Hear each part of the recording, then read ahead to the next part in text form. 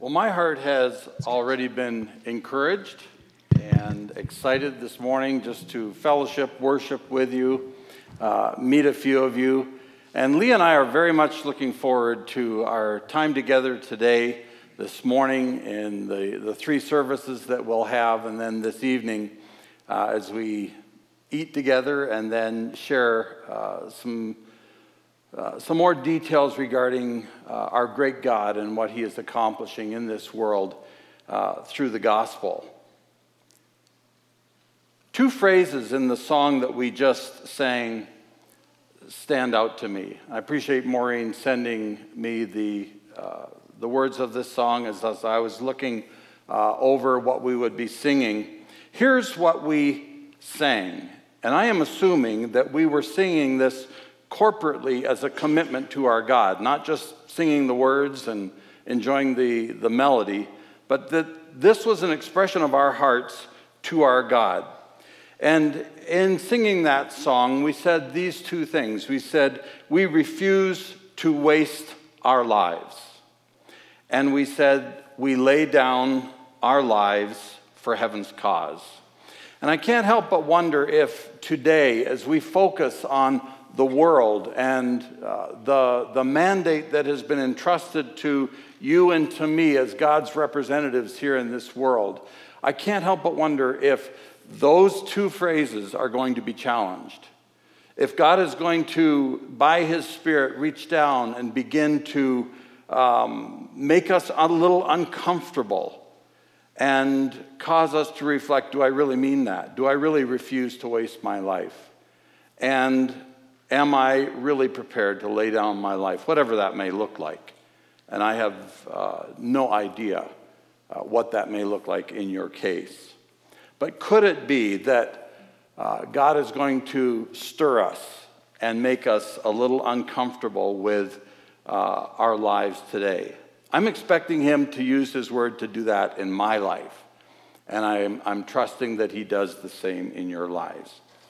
As a veteran missionary, it's always tempting in an opportunity like this to regale audiences with stories from faraway places of wild adventures from the jungles. And I am going to fight that tendency this morning, and by way of a promo, this evening we will get into more of the details of what it meant to plant a church in a primitive tribal location deep in the jungle of South America. So let me just say here, if you came this morning hoping to hear National Geographic level missionary stories, I'm sorry, that's not what we're doing this morning. But I trust as we look at Scripture and we talk about the world and we talk about what is eternally consequential in this life, that your hearts will be receptive and that you will be challenged and energized to invest your life for eternity. But just very quickly, by way of introduction, in October of 1978, Lee and I and our little 18-month-old baby daughter, Sherilyn, we left Canada and we moved to Paraguay, South America. We were serving with Ethnos Canada, formerly New Tribes Mission of Canada. And I know as you look at the picture, of course, our daughter here has grown up. She's now an adult and has changed. Lee and I pretty much are the same as we were 44 years ago, at least in our minds. I still think she's the most beautiful woman in the world and always will. Little delusion there in terms of how we see ourselves, I think. After completing Spanish study in a little Paraguayan town of Concepcion, we moved into a very, very remote and primitive tribal village in the Gran Chaco of Paraguay, which is the western region close to the Bolivian border. By that time, we had 2 children. And there we were, adjusting to life in a very unfamiliar and very uncomfortable context. And we were surrounded by people who had never once heard the good news of Jesus and who did not even have a concept of Creator God. And one might assume that living in that kind of a context, it would be virtually impossible not to have a clear vision for the lost and a clear vision for the world. And that we would be so focused because these people were there in our lives daily. They were dying without the gospel, that we would have a very clear eternal perspective each and every day that we serve there. However, what we found and what I found personally, even though every day I was immersed in the village activities and I was translating Bible curriculum into the vernacular of the Manhui people, what I began to realize is that my vision for the world and my daily perspective on life began to become minimized and temporal. I began to lose sight of the big picture that God sees for reaching the world with the good news of Jesus. And I became consumed with the stuff of just surviving every day in the jungle. One of the things that consumed me was seeking ways to escape the heat. And when I talk about heat, we're talking daily temperatures of 45, 47 degrees Celsius, very little difference at nighttime, and you're just cooking alive day after day. And I found my mind always searching for ways that I could bring that discomfort factor down just a little bit. We did not have electricity out there in the jungle, or AC was not an option. And I became quite fixated on how do I deal with this heat. And then we had the temporal needs of the people who were exceedingly poor and knew what it meant to go through periods of starvation, to not have enough water to drink, to have sicknesses for which they had no remedies. And that was in our face day in and day out. And those things became the temporal things that consumed our minds and our thinking. And the Lord began to expose those things that were going on in my heart to me. And when He did, I knew that I needed something to remind me, something to jolt me out of my very short nearsightedness and my temporal thinking. So I took a little 5x3 index card. And on that card, I wrote these words: keep your vision global and your perspective eternal. And I took that little card and I put it right on the wall in front of my desk. So every day, the 8 to 10 hours a day that I was spending translating Bible material into the Manhui language, I would look up and I would see it. And it was like it was just flashing at me. Keep your vision global and your perspective eternal. And I needed that. Fast forward to the present. We're now living back in Canada. We're serving with Ethnos Canada.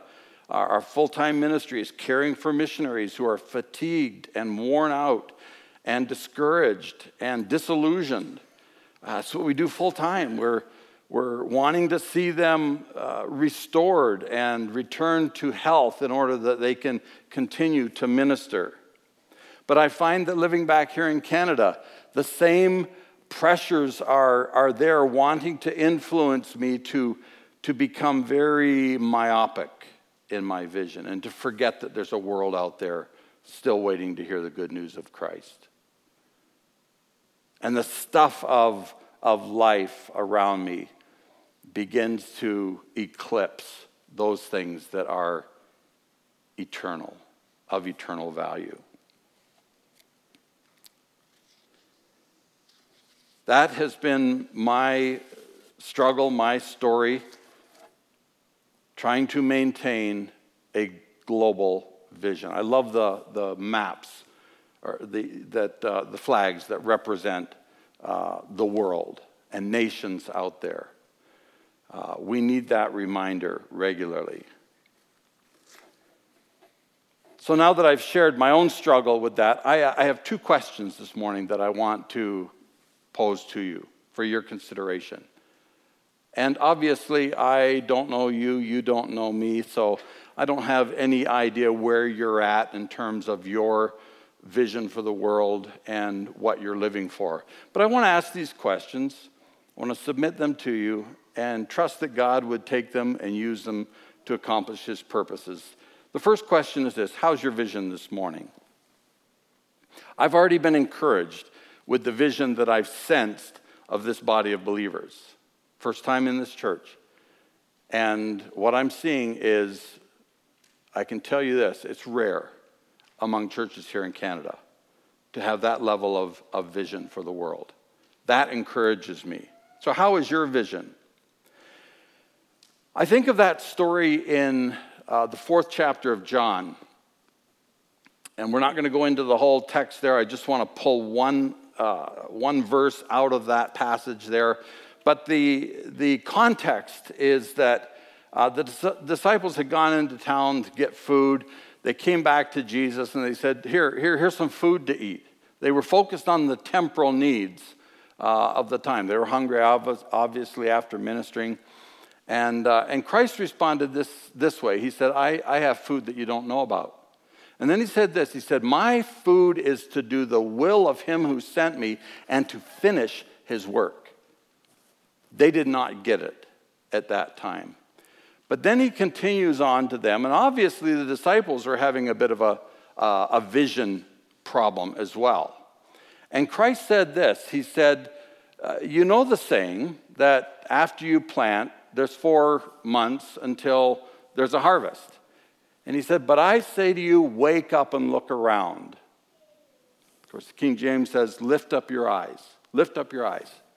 The fields are already ripe for harvest. And I have found, even as a career missionary, that I regularly need God to remind me to lift up my eyes and look. To realize that the harvest is now. It's not 4 months from now. It's now.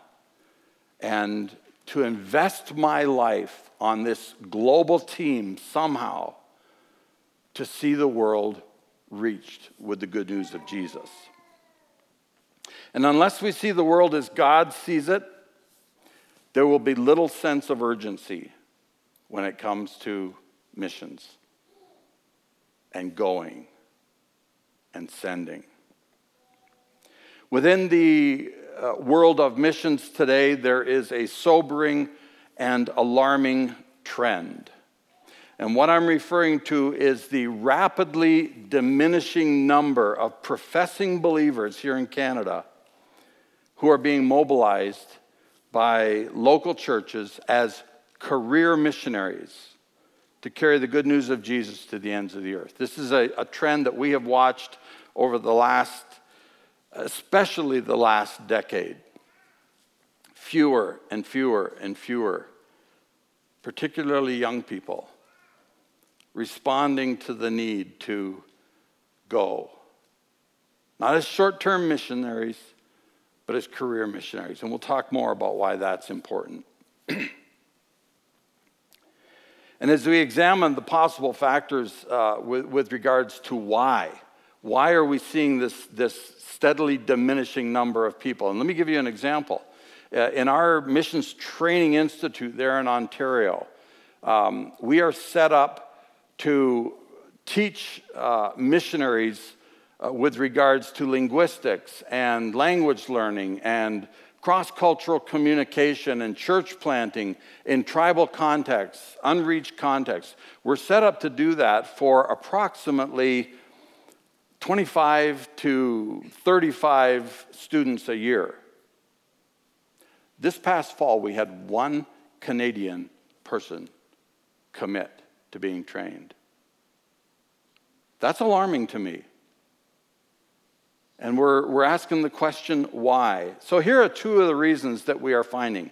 Fewer young people are willing to leave home and go. That's a reality. Fewer people of a young age, at an age where they could actually invest enough time to learn the languages necessary and plant a church. And the second reason is that fewer churches are prepared to rally behind the few who are willing to go. So there may be those who respond to the call and say, yeah, I'm willing to, by faith, go. I don't know what it's going to look like. I know it's going to be challenging, but I'm willing to go. But they can't find a church or churches that are willing to say, if you're willing to go, we're willing to send. We're willing to mobilize you. Why is it that nearly 2,000 years since Christ left that mandate with the disciples, with the early church, to start there in Jerusalem and then go on to Judea and Samaria and the ends of the earth? Why is it that the job is yet unfinished? And could it be that it's connected to our myopic vision? That, yeah, we see what needs to happen here in Three Hills and maybe the surrounding area, but in terms of the proclamation of the good news of Jesus to the ends of the earth, we've lost sight of that. I love the way that probably our most familiar verse that we've ever learned states it. It says in John 3:16, "For God so loved the world." God's vision is never any smaller than the global need for salvation. And he told the disciples, he said, go into all the world.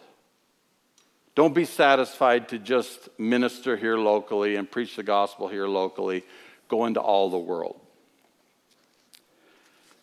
Could it be that we become so focused on life immediately around us and the needs that are so prevalent right here that we find it difficult to lift up and look beyond that?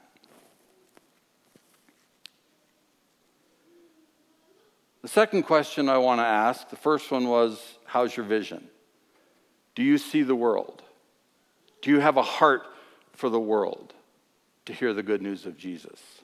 The second question is, what are you living for? The reality is every last one of us in this room are living for something. We have priorities. We have things that are front and center in our lives that we're giving ourselves to in this one brief earthly opportunity that we have. We have dreams, we have life goals, we have pursuits, and none of those are inherently wrong. I'm not suggesting that. But as we look at those goals and objectives, can we somehow connect the dots between those things that are important to us and what's most important to God? And that is that men and women and children around the world hear the good news and the possibility of reconciliation with their Creator through Christ. Can you connect the dots between those things that are most important to you and what's most important to God? I believe, as we were singing in the song, we refuse to waste our lives. The definition of a wasted life would be one that was lived entirely for the temporal stuff of this world.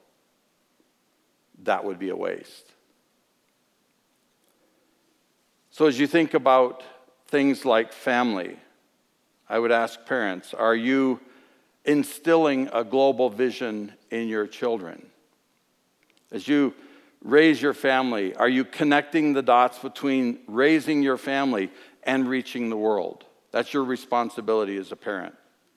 And I understand that may mean that your children catch a vision and at some point in time leave. I understand that that's a risk in casting vision to your children. I am a second-generation missionary kid.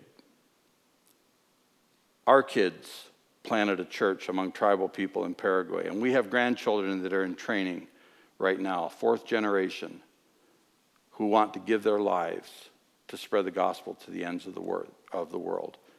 We know what it means to say goodbye to family members that we love for the sake of the gospel. It's not easy, but it is eternally worth it.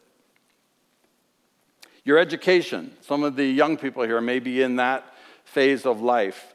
How does your education path that you're on, how does it prepare you for involvement in reaching the world?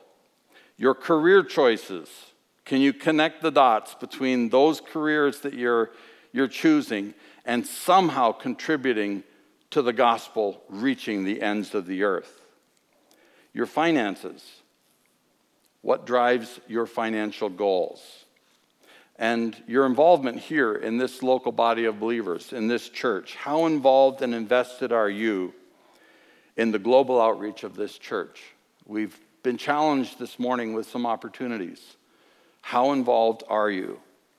Or is this a church where you come to enjoy the fellowship, enjoy the social interaction, to be uplifted on a weekly basis, but your contribution to this body is minimal? That's something that you have to evaluate before God. I have no idea where you're at on that. These are all questions that we have to ask, and all I'm suggesting this morning is that as you evaluate your life, make sure that you can clearly connect the dots between all these different facets and areas of your life and what God is wanting to accomplish worldwide. If you can't connect the dots, I encourage you to reevaluate some of your priorities. When Paul wrote to Timothy in the second letter he sent to him, he said this. He said, Demas, and this was one of Paul's ministry partners for a time. He said this, Demas has deserted me because he loves the things of this life. What a legacy. Demas, the man who loved this present world. I sure don't want that on my tombstone if I ever have a tombstone. I don't want that to be my legacy. Pete, man, did he ever love this world. That would be the definition of having a temporal perspective, to love this world. Christ told the disciples, he admonished them and said, do not store up for yourselves treasures on earth, where moth and rust destroy and where thieves break in and steal, but rather store up for yourselves treasures in heaven. There's the difference between temporal and eternal. He said, store up treasures in heaven, where moth and rust do not corrupt, they do not destroy, where thieves do not break in and steal, for where your treasure is, there your heart will be also. The things that you consider most precious to you, that's where your focus will be. And I believe there's a greater application than just the material things here. I believe we're not just talking about properties and houses and cars and boats, and I don't even know if you have boats out here in the prairie. But the tangible stuff of this world. I'm not just talking about that. Anything temporal, which would keep me from investing my life to reach the world, would be considered a treasure that I am storing up here on earth. And it could be things like my own personal security, making sure that I'm secure in this world. Pleasure, success, by the world standards, kids, grandkids, they can all become those treasures that we're storing up here on earth that really deprive us of the opportunity to invest our lives in things which have eternal consequence.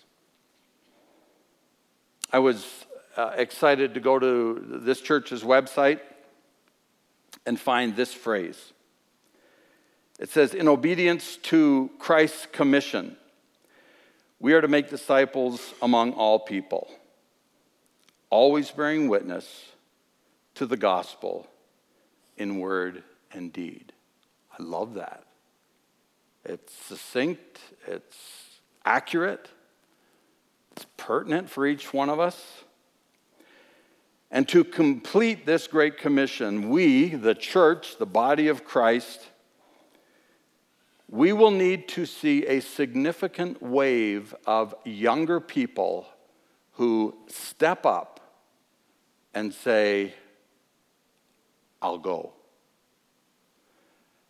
And so I would talk to the younger people here today, and the reason I say younger is because it takes a significant chunk of time and energy and life to learn the languages necessary, to effectively teach the Word of God, to disciple men and women who have come to faith, and to see a church planted and established that has the potential of reproducing itself in other places.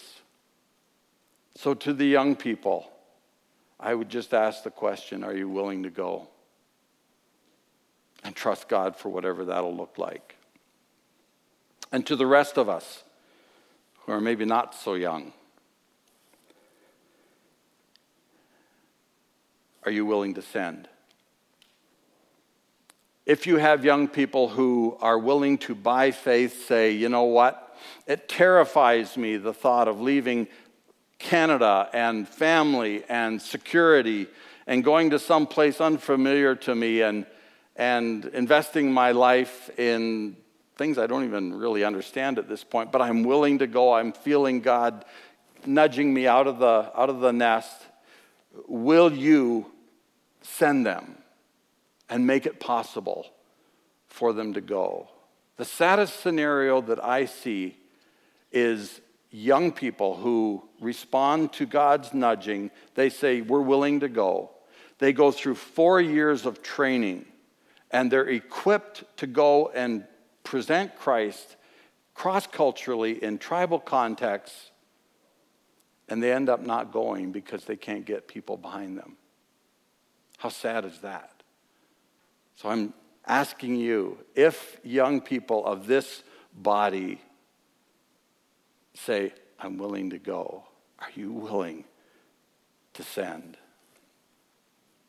So my closing remarks to you this morning would be just another reminder to the entire fellowship to keep your vision global, keep focused on the world, and in your daily lives, keep your perspective eternal. Connect the dots between what's most important to you and this great job entrusted to us of proclaiming Christ to the nations. Let's pray. Father God, we are instructed to pray to the Lord of harvest that he would send forth laborers into the field. And we've been reminded even this morning, Father, that there is a harvest that is ready right now. And that harvest requires laborers, and the laborers truly are few. So we ask you, Almighty God, to, by your Spirit, nudge, prompt, and do whatever you need to do to push out those folks that you intend to be your ambassadors to the unreached people groups of this world.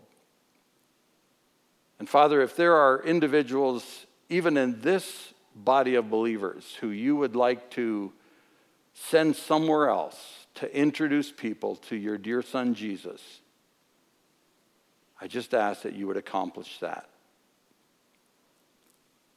Lord, I'm thankful for just the evident commitment of this body of your children to focus on missions and focus on the proclamation of the good news of Jesus. Lord, encourage them, keep that vision ever clear in their minds, I pray. And thank you that one day we will stand before you, representatives of every nation and tongue and tribe, and we will glorify you together. Thank you that you will build your church. In Jesus' name, amen. Thanks so much for joining us today. We trust you have been encouraged and challenged in your faith journey. If you're desiring prayer, want more information on our church, want to partner with us, or be involved in any way, please go to our website at mountoliveefc.com. We'll see you next time.